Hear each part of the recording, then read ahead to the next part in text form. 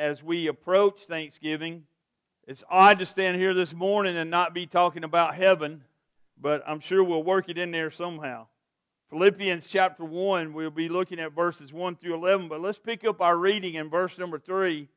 This is Paul's letter to the church at Philippi, and he says this, I thank my God in all my remembrance of you, always in every prayer of mine, for you all making my prayer with joy, because of your partnership in the gospel from the first day until now. And I am sure of this, that he who began a good work in you will bring it to completion at the day of Jesus Christ.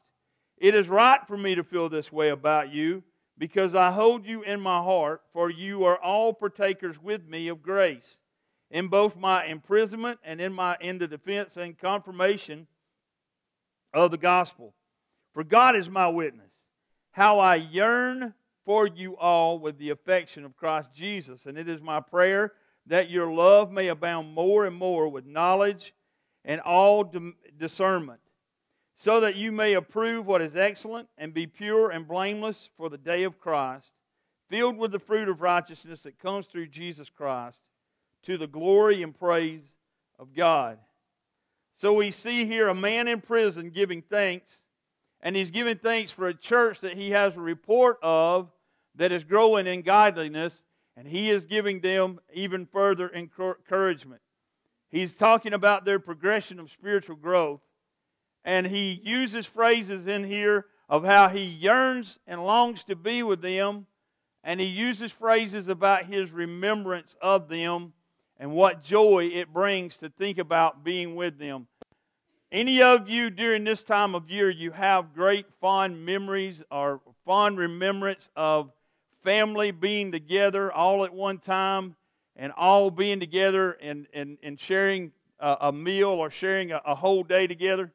Anybody have any fond remembrances of that? Some of y'all look like y'all so mad at me right now you could just hit me. Anybody have a fond remembrance? Amen? Amen. You actually liked your family and enjoyed being with them. Choir? All right. Well, I have fond memories. We used to, on my dad's side of the family, we used to have family reunions. And we would get together. I had an aunt. My dad had an aunt whose husband was a pastor of a church over right at the Six Flags exit near Atlanta.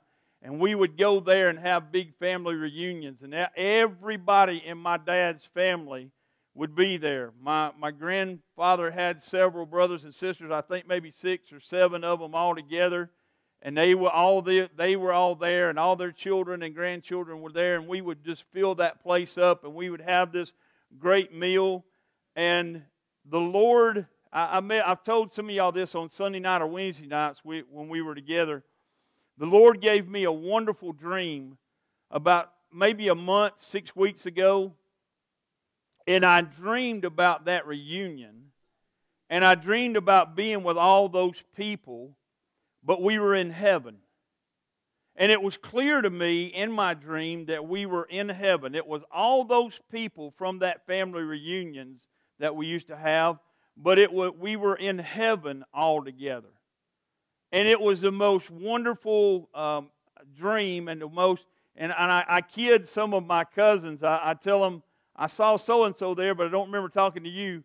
But I did. The Lord let me know that we were all there together. I was just joking with them. But it just brought back a fond remembrance of being together, all together, and everybody sharing that time together. And this is kind of where Paul is. Paul is remembering a group of people who were so dear to his heart and so near to him that it was just, they brought joy to him that he can't get over. And that still is in his heart many years later. And through these verses, he contrasts the concept of joy and happiness.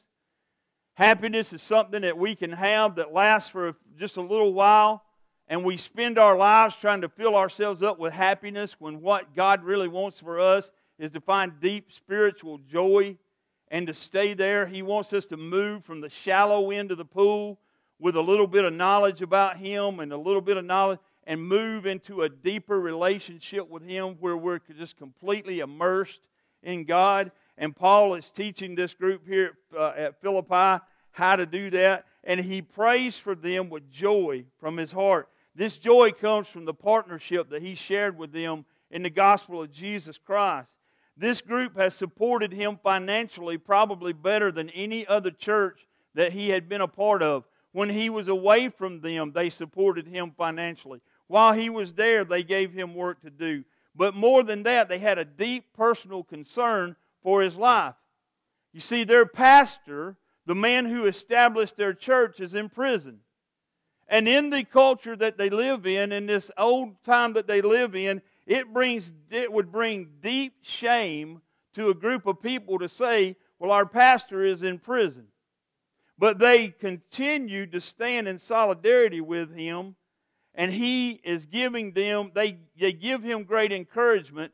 And now during this time in his life, he wants to encourage them back because he is there and because of their prayers and their support, he is able to share the gospel with those who are captive and the judges that he'll be a part of. Now this story of the church at Philippi, if you go back to Acts chapter 16, is where this all picks up and begins to take place. And his mind goes back to Luke's narrative there that we would read there in Acts chapter 16. And he's thinking about a woman named Lydia, who was the very first European convert. He's thinking about going to jail there and having joy in his heart. He and Silas having such joy that they sing and that the prison is loosed, and that he leads a Philippian jailer and that jailer's whole family to Jesus there that night. And as he's thinking about all these things, and he's hearing the good report from this church at Philippi, he wants to write them a message of joyful encouragement. And one of the main things that he's stressing here is don't settle for emptiness. Don't let your life be one of emptiness. Think of his circumstances while he's writing this letter. He's in prison. He may actually, as he's writing this, he may actually be in between the time that he went to stand before the governor Felix and King Agrippa. So he's waiting. He's either waiting for that first hearing or in between hearings, and he's wondering what he's going.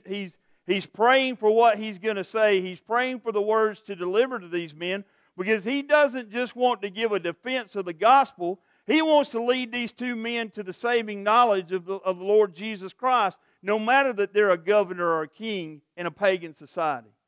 So he's got those things weighing on his mind. And then he has the day-to-day just discouragement of being unable to be present in the churches that he has established. So there's a lot of things there that should rob his joy, but his life is anything but empty, and it's filled with joy. And I think about this statement that I heard one time on a mission trip, as a man told our group, your condition is not your conclusion. Paul knew that his condition was bad. He knew that where he was not an ideal situation, but he knew that this was not how his eternity was going to conclude. He knew that God was in control, and he had a joy that was unwavering and unwavering constant in a spirit-filled life. It was not a feeling that came and went depending on circumstances, because Paul wrote and told us, I have found how to be content, whether I abound or whether I am in want, I am always content. So Paul has found that place in his spiritual life, and he's constantly close to God and joyful. Now, does that mean that he was always happy? No. You can have joy in your life and not always be happy.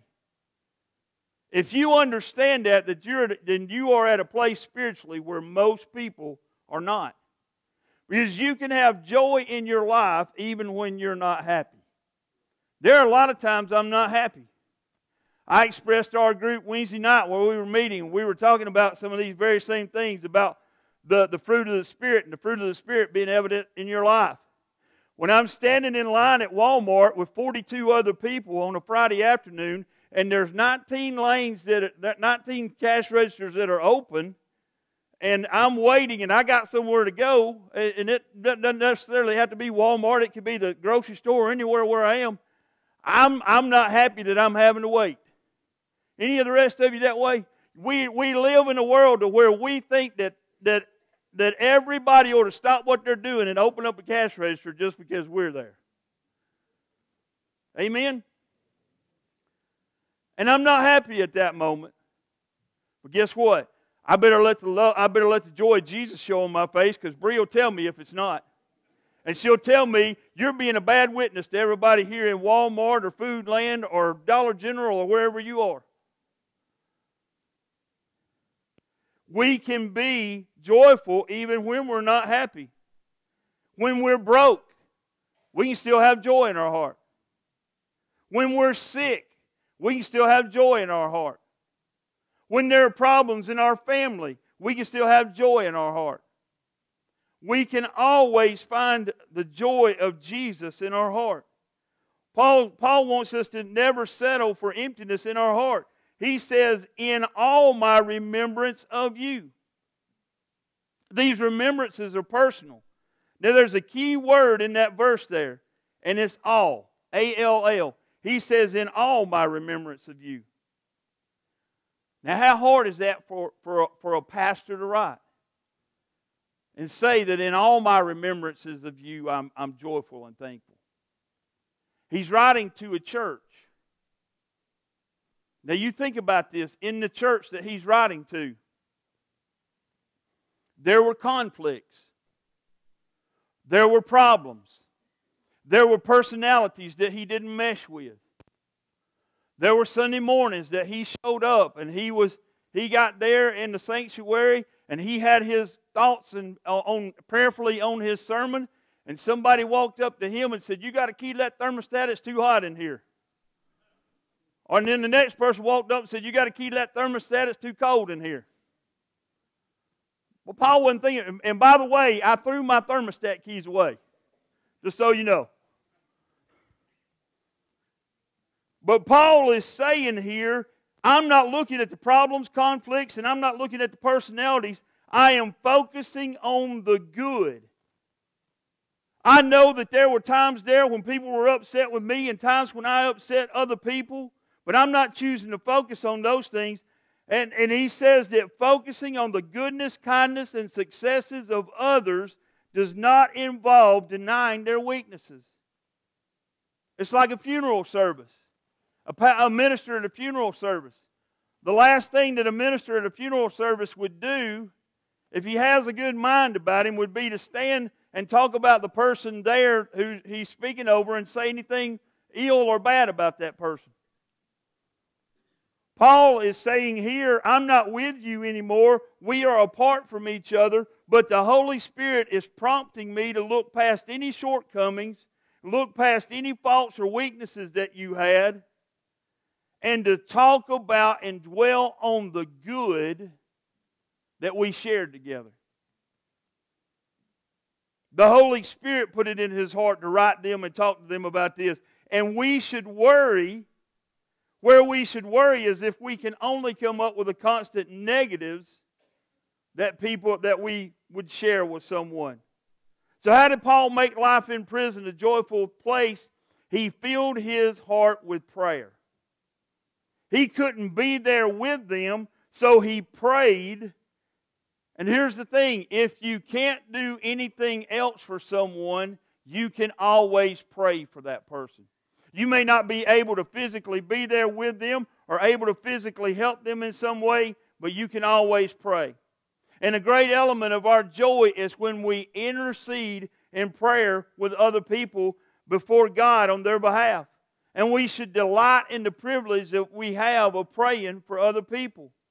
When we're more interested with the needs and welfare of others than we are with the needs and welfare of ourselves, then we can ask God to pour out His divine blessing on anyone, someone who may have even said something offensive or hurt us.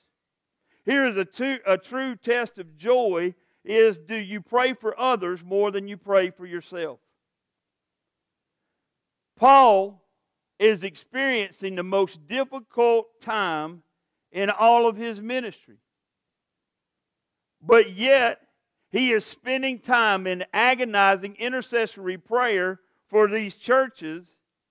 And sometimes, as he's praying for the church at Corinth, we know that he's disappointed and that it's painful for him with what he hears back from that church. But he's willing to take on the burdens of others.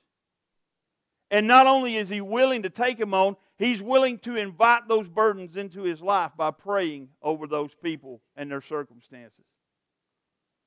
And here's another reason why he's joyful. Look at verse number 6. He says this. My Bible doesn't have a verse number 6. Here it is. I am sure of this, that he who began a good work in you will bring it to completion at the day of Jesus Christ. He's anticipating having a complete heart one day. He's anticipating one day his heart being complete. And nothing should fill our hearts with joy more than the knowledge that despite life's uncertainties and difficulties, despite the hardships that we may go through, despite what spiritual defeats we may have here, one day we are going to be made complete by the Lord Jesus Christ. Paul's confidence was much more than human hope. It was confidence that he had in knowing and believing God's promise for him. That was the confidence that he had. God had begun a work in him when the Holy Spirit drew him to faith in Jesus. And he knew that there was no other way than through the Holy Spirit drawing him to Jesus. And now he knows that someday, with no possibility of failure or partial fulfillment, Jesus is going to complete a good work in him. And then in verse number 9, he gives them this advice for their minds. He said, "It is my prayer that your love may abound more and more with knowledge and all discernment." If you need to know something this afternoon, if you need to find something out this afternoon, is there just about any subject that you can think of that you can't find out anything you want to know about in the society we live in? Between Google, Wikipedia, between all the access that we have on the internet, there's probably no subject that you can throw out here that you probably can't find at least 10,000 search results on. We have more knowledge and we have more information available to us than any people who have ever lived in the history of the world. But yet we have less knowledge and less discernment than ever we have had before. And Paul says here that we sometimes get these things out of order because we want to have knowledge and discernment of the Lord. We want to have knowledge and discernment of our relationship with God. But what does he tell us? Where does it begin? He said it begins when you abound in love. When you first take care of having spiritual love and a desire to love God and love other people, then these things come to you. Paul says there's a lot of things that I could pray for you, but there's none as important as me praying for you to abound in love and for that to cause you to grow in knowledge and discernment. Real knowledge is much more than mere factual information about God's Word or even acknowledging it is true and infallible. Real knowledge will create a longing in our hearts for holiness and obedience to God. When we really get to know God, when we really get the knowledge of God in our hearts and in our lives, when we really begin to understand the sacrifice that Jesus made for us, when we really begin to know those things, it creates a longing in our hearts. Paul said, I want you to know this for certain. I yearn to be with you. It creates a longing in our hearts to be with each other in spiritual situation, and it creates a longing in our hearts to know more about God's holiness and obedience. And then he moves on. And I'm going to move on so some of you can finish your conversations later. And he talks about excellence. He says this: God is a God of excellence. Look at God's creation. There is absolutely nothing left to chance or coincidence in God's economy. God wants excellence for His children. In verse number 10, he says this. He says, so that you may approve what is excellent, and so be pure and blameless for the day of Christ. So that indicates that Paul saw a progression necessary for growth in godliness. He's so intent on teaching them godliness that in these 104 verses, in these 4 chapters, 51 of these verses mention the name of Jesus Christ. He then goes on to say, it is my prayer. He's talking about the present tense. He's saying, I keep on praying.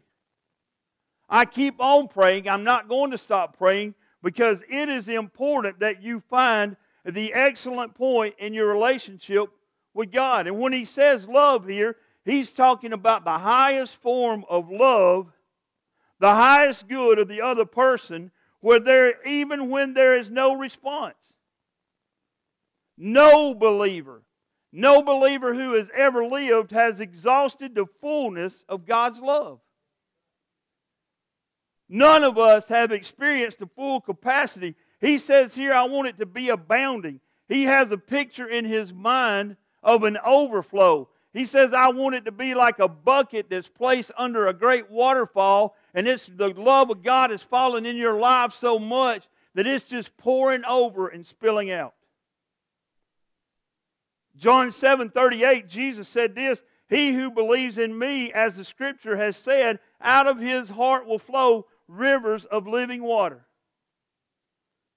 He says the product of love is this, so that you may approve, you may have the capability to approve what is excellent. Approve comes from a Greek word that describes the testing of money.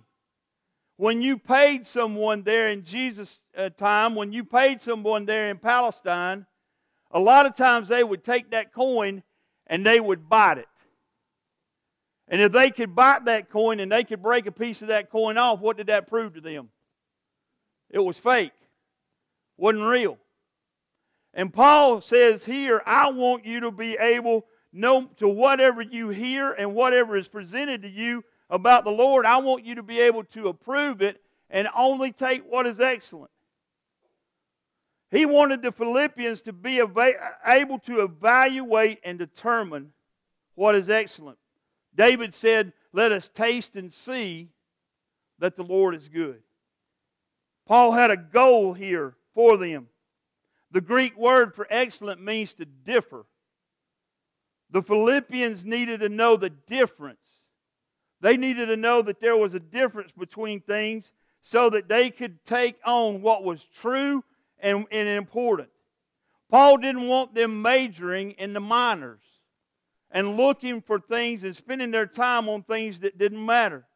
He wanted them to have a focus, and he wasn't just talking about knowing the difference between good and evil. He was talking about knowing the difference between what was better and what was best for them spiritually.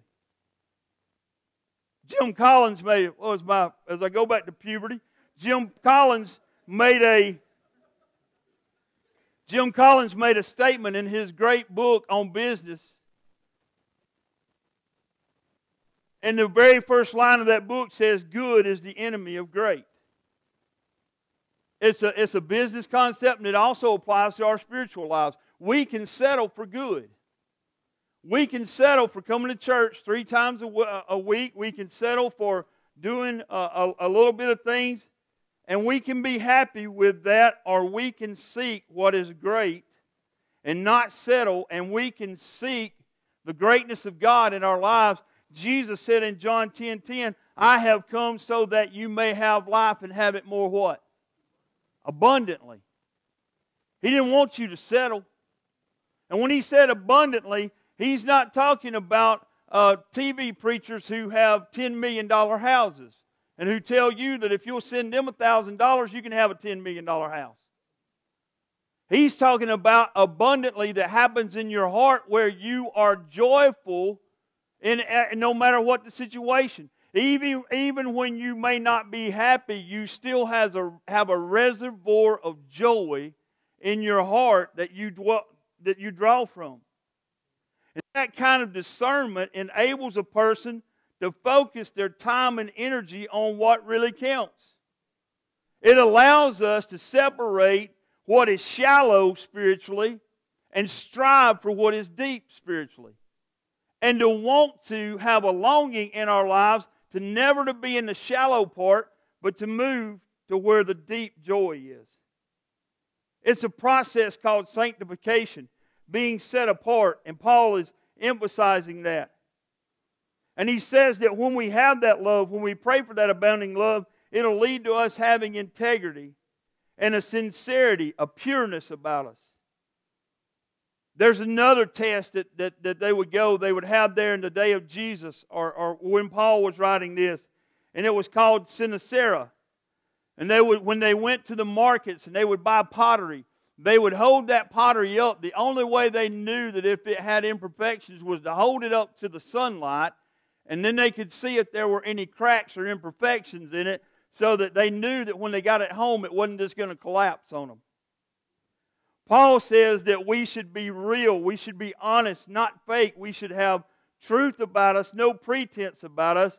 Our lives should have an integrity that comes from taking God's Word and shining it on our lives and seeing if there are any cracks or any faults in it that would lead us not to be pure.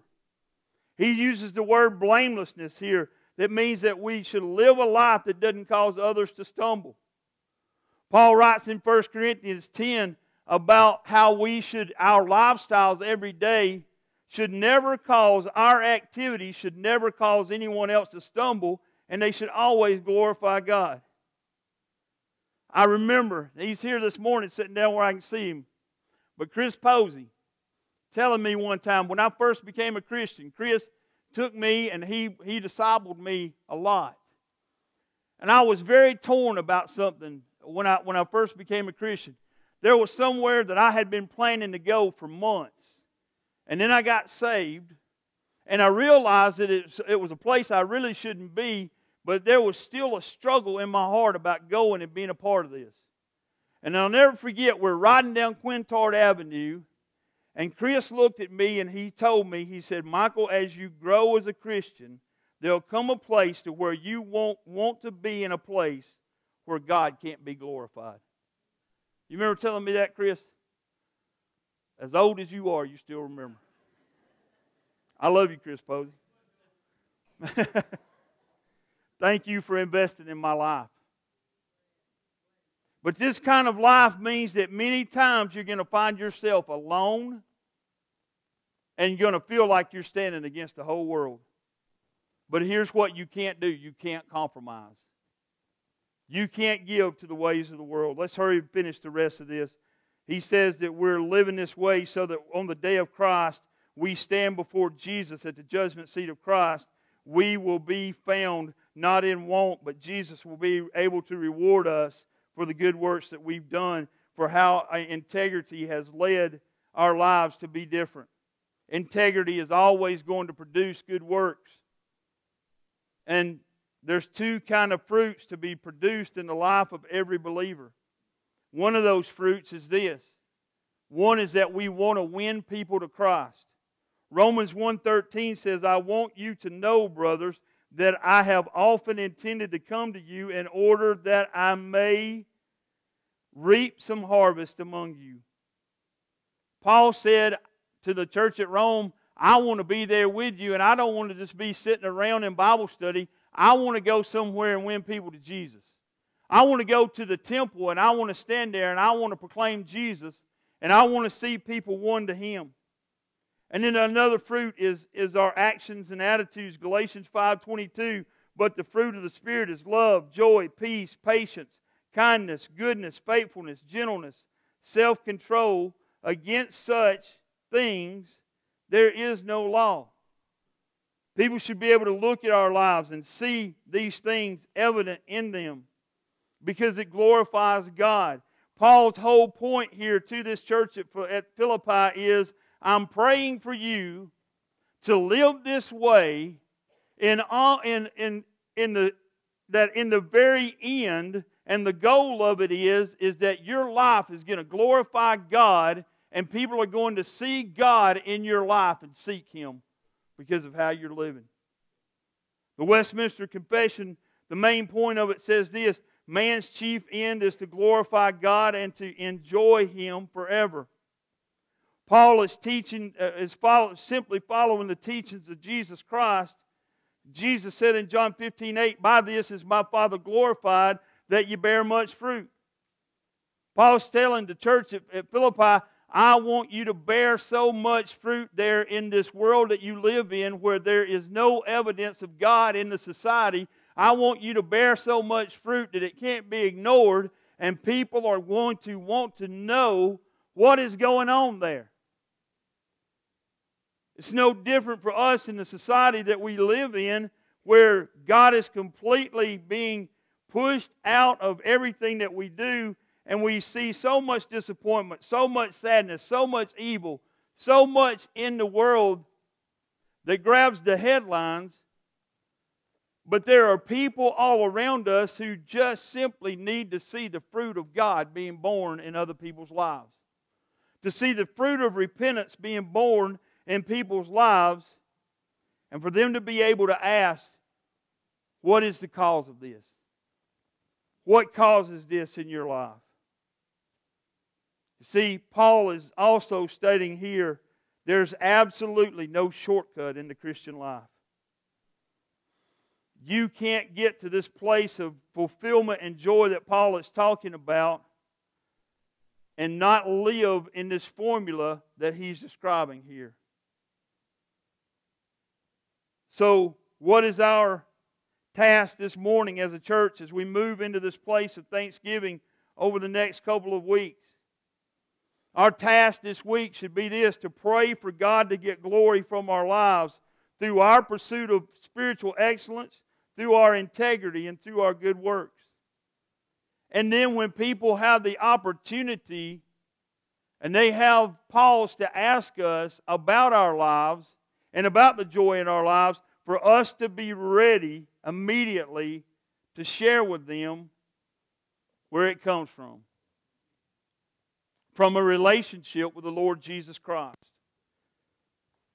So this morning, as we come to this close, and we come to a place of worship, and we come to a place of decision, and we come to a place of reflection, it's important for us to look at our lives and to look and to see, are we producing those things in our lives? And are there things in our lives maybe that we are overlooking and neglecting? And are we pursuing the greatest things that God has for us? Or are we just content to stay where it's good and where it's comfortable and where it's easy and never know what it is like to know the complete greatness of God in our lives? And to never know that someday we'll stand before Him in eternity and hear those words, well done, good and faithful servant. You have been faithful over a little. Now you've inherited a lot. Would you bow with me? Father, thank you for this morning. Thank you for this day. Thank you for the opportunity to minister, to preach. Thank you for the life of Jesus that Paul is holding up before the church at Philippi and saying, this is the end-all, be-all. This is what we're striving for, is to be more like Jesus and to understand what it is to be living a joyful, thankful life that is blessed by God. Father, I pray this morning here that there are those who stand in need of forgiveness of their sins, need to repent and come into that relationship with you. I pray that this would be the morning that they would begin that relationship. And I pray beyond that, if there are others who need to make decisions spiritually about baptism, membership, or if they just need to come and pray and give thanksgiving or stand where they are and give thanksgiving to God. I pray to God that they would do that this morning. And I ask these things in Jesus' precious holy name. Amen. Would you stand as Michael?